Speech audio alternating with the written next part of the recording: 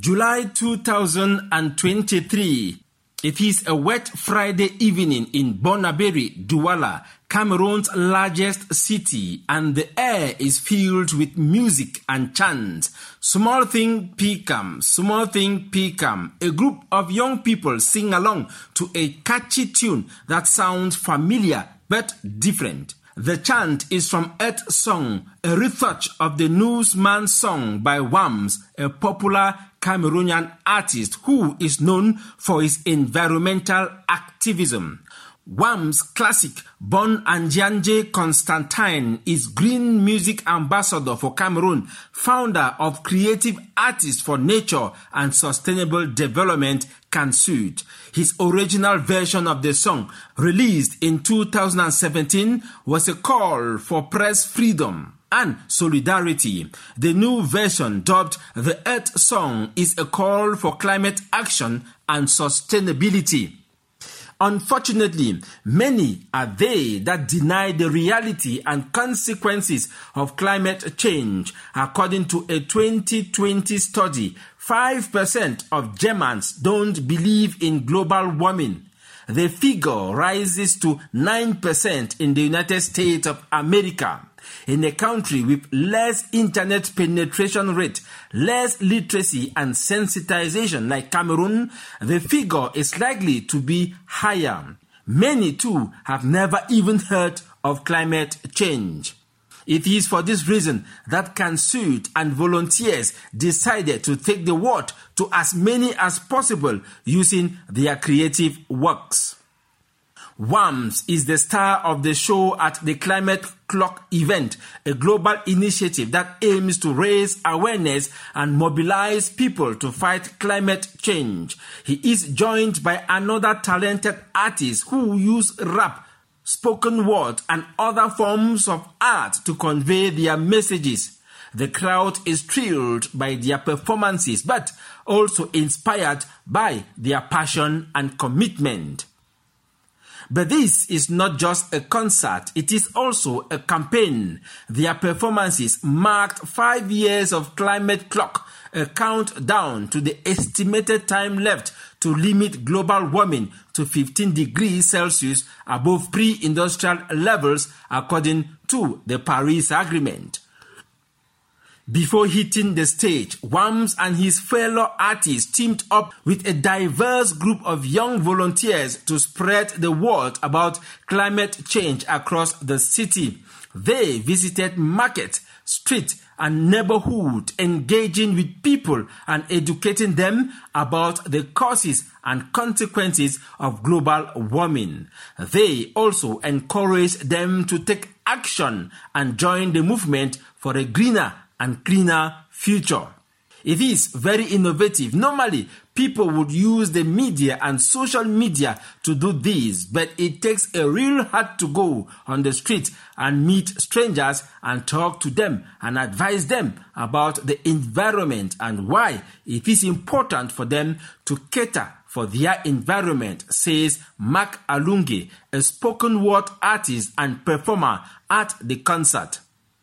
The campaign targeted a range of aspects including misinformation and ignorance on climate change and its adverse effects on the environment.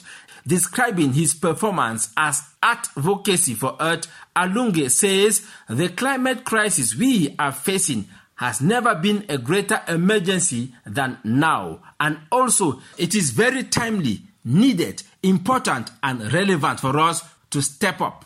His only regret, the performer notes, is that not much of the population could be reached. Douala, Cameroon's waste capital. The choice of Douala as venue for the activities was not random. Home to over 4 million people, climate change is affecting Douala in various ways, such as increasing the frequency and intensity of floods, drought, heat waves and storms. Studies hold that annually an average of 5 to 10 floods occur in Douala, with the average of 1 death for every flood incident. In September 2019, heavy rains caused floods that killed 4 people and displaced thousands of others in several neighborhoods of the city. Slightly over a year later, in August 2020, a series of flooding events affected nearly 2,210 buildings and 12,376 victims spread over 82 hectares in the Makepe-Misoke neighborhood.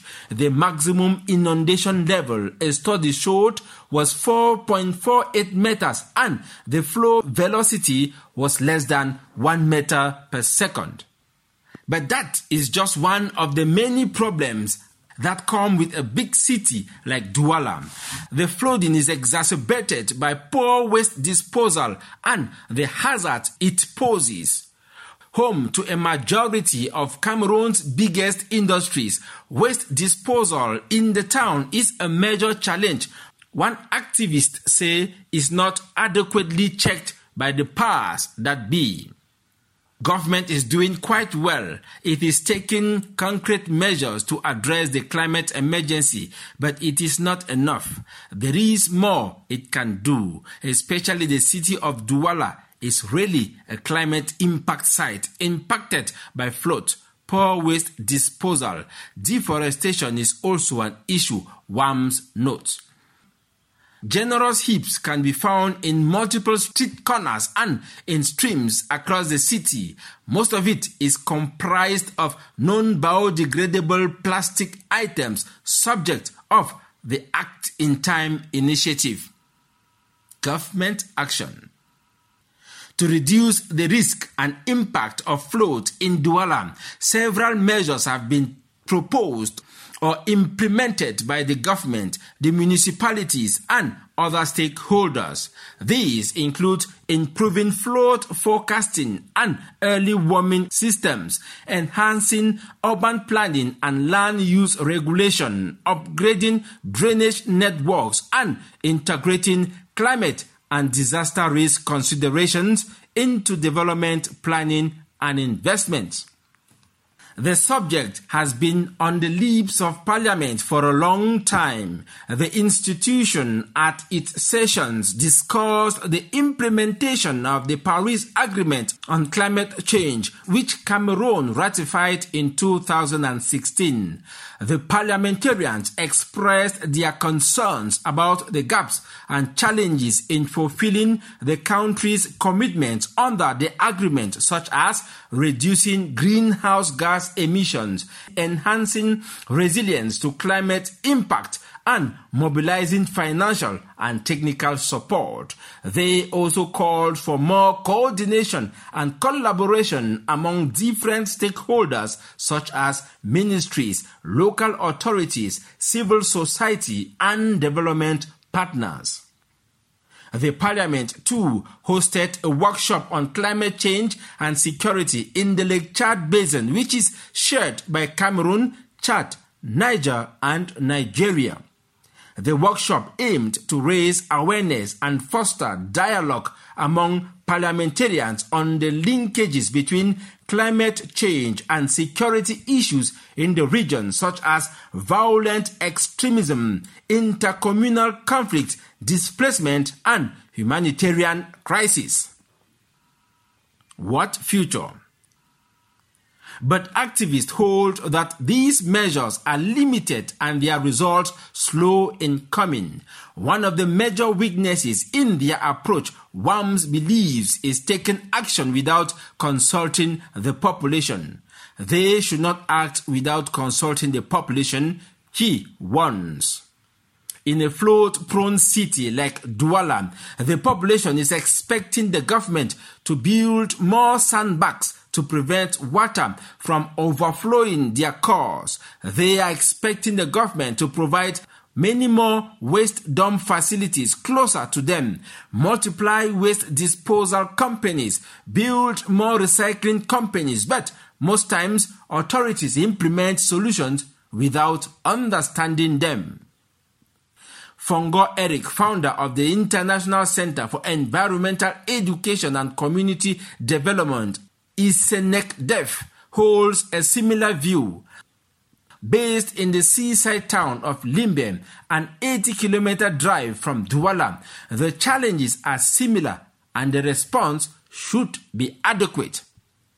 He thinks the Ministry of Environment, together with other ministries like the Ministry of Town Planning and the local government or city councils, should make available and publicize a blueprint to address the issue of environmental risk and hazards along the west coast of Cameroon and in the entire country.